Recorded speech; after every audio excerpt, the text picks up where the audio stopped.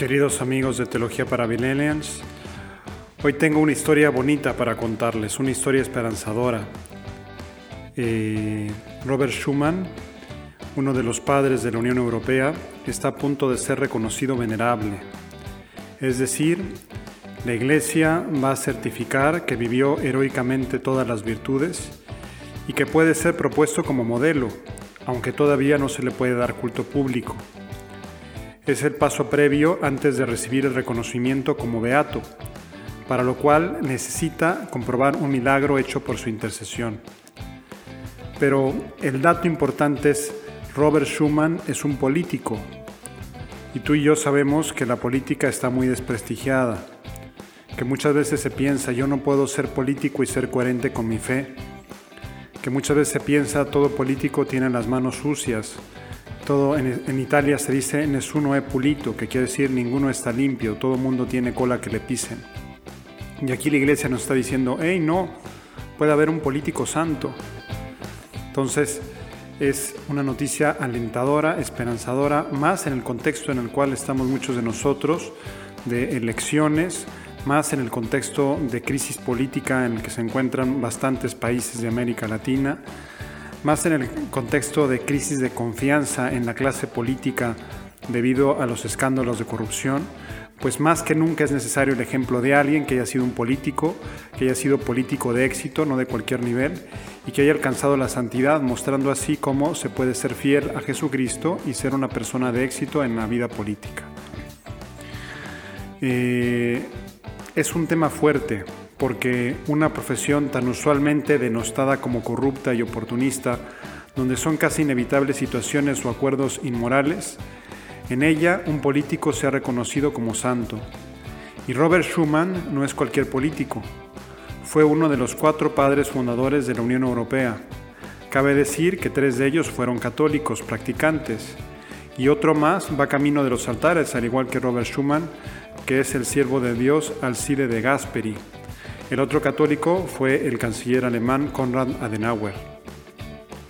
Ellos 3 muestran de esta forma cómo la idea del Papa Francisco de que la política es una forma alta de la caridad puede ser verdad. No es solamente una palabra, una frase feliz, una frase de ocasión, sino que se encarna en individuos concretos de carne y hueso, que es realizable, aunque pueda parecer una locura, aunque pueda parecer un imposible, aunque pueda parecer algo casi mágico, milagroso, pues no. Por ello, es más que nunca oportuno contar con el ejemplo de políticos santos recientes. Los católicos ya tenemos a Santo Tomás Moro, canciller de Inglaterra, pero además de que fue mártir, es del siglo XVI, es decir, ya pasaron 5 siglos. Necesitamos políticos recientes, actuales, que hayan muerto en su cama, no necesariamente mártires, pero que hayan demostrado que a través de los escollos de la actividad política se puede ser fiel a Dios y servir al bien común de manera eficaz. Y no políticos segundones, sino protagonistas de primera plana, protagonistas de la vida política, como el caso de Robert Schuman, quien fuera presidente del Consejo de Francia, ministro de Justicia de Francia, ministro de Asuntos Exteriores de Francia, muchos años diputado y primer presidente de la Asamblea Parlamentaria Europea. Es decir, nos damos cuenta de que es una carrera política de primerísimo nivel. Aunque lo esencial es que fue él quien, en su famoso discurso, conocido como la Declaración Schuman del 9 de mayo de 1950, propuso la creación de una comunidad franco-alemana del carbón y del acero, para evitar futuros conflictos bélicos. Cabe decir que acababan de pasar 5 años apenas de que terminara la Segunda Guerra Mundial. Y este fue el primer paso para un proyecto de unidad del cual nació la Comunidad Económica Europea y finalmente la Unión Europea. Si resulta irónico que la Unión Europea, siendo actualmente tan marcadamente laicista, tenga en sus raíces a 2 políticos católicos que van camino de los altares.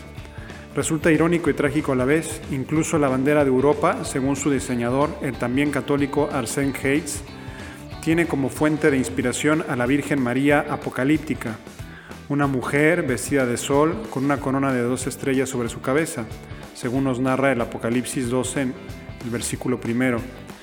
Y en efecto, la bandera de Europa es de color azul, el color de la Virgen, tiene 2 estrellas, no por los estados, pues en 1955, cuando la diseñó, no había todavía 2 estados miembros, y ahora son muchos más, sino por la Virgen.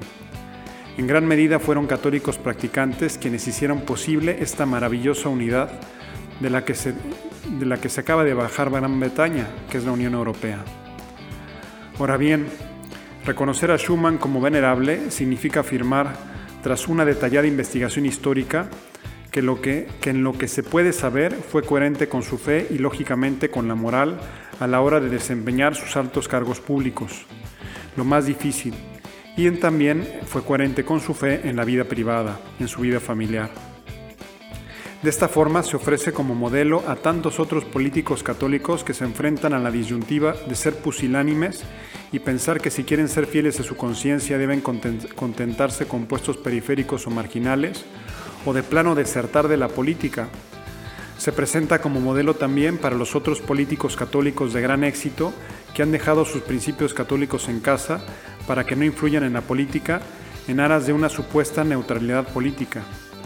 No podemos dejar de pensar en Joe Biden o Justin Trudeau, que, reconociéndose católicos practicantes, promueven políticas radicalmente opuestas a los principios del catolicismo.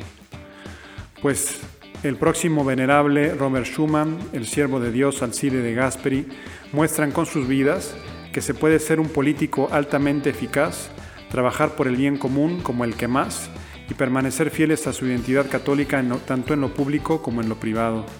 Y por eso es muy necesario que estos modelos sigan presentes y actuantes en nuestra vida. Ojalá que culminen su camino, que sean declarados venerables, beatos y luego santos, para que los políticos tengan a quien pedir ayuda, a quien pedir intercesión, al desempeñar su delicada función, que es la más elevada forma de caridad, repito, según el Papa Francisco.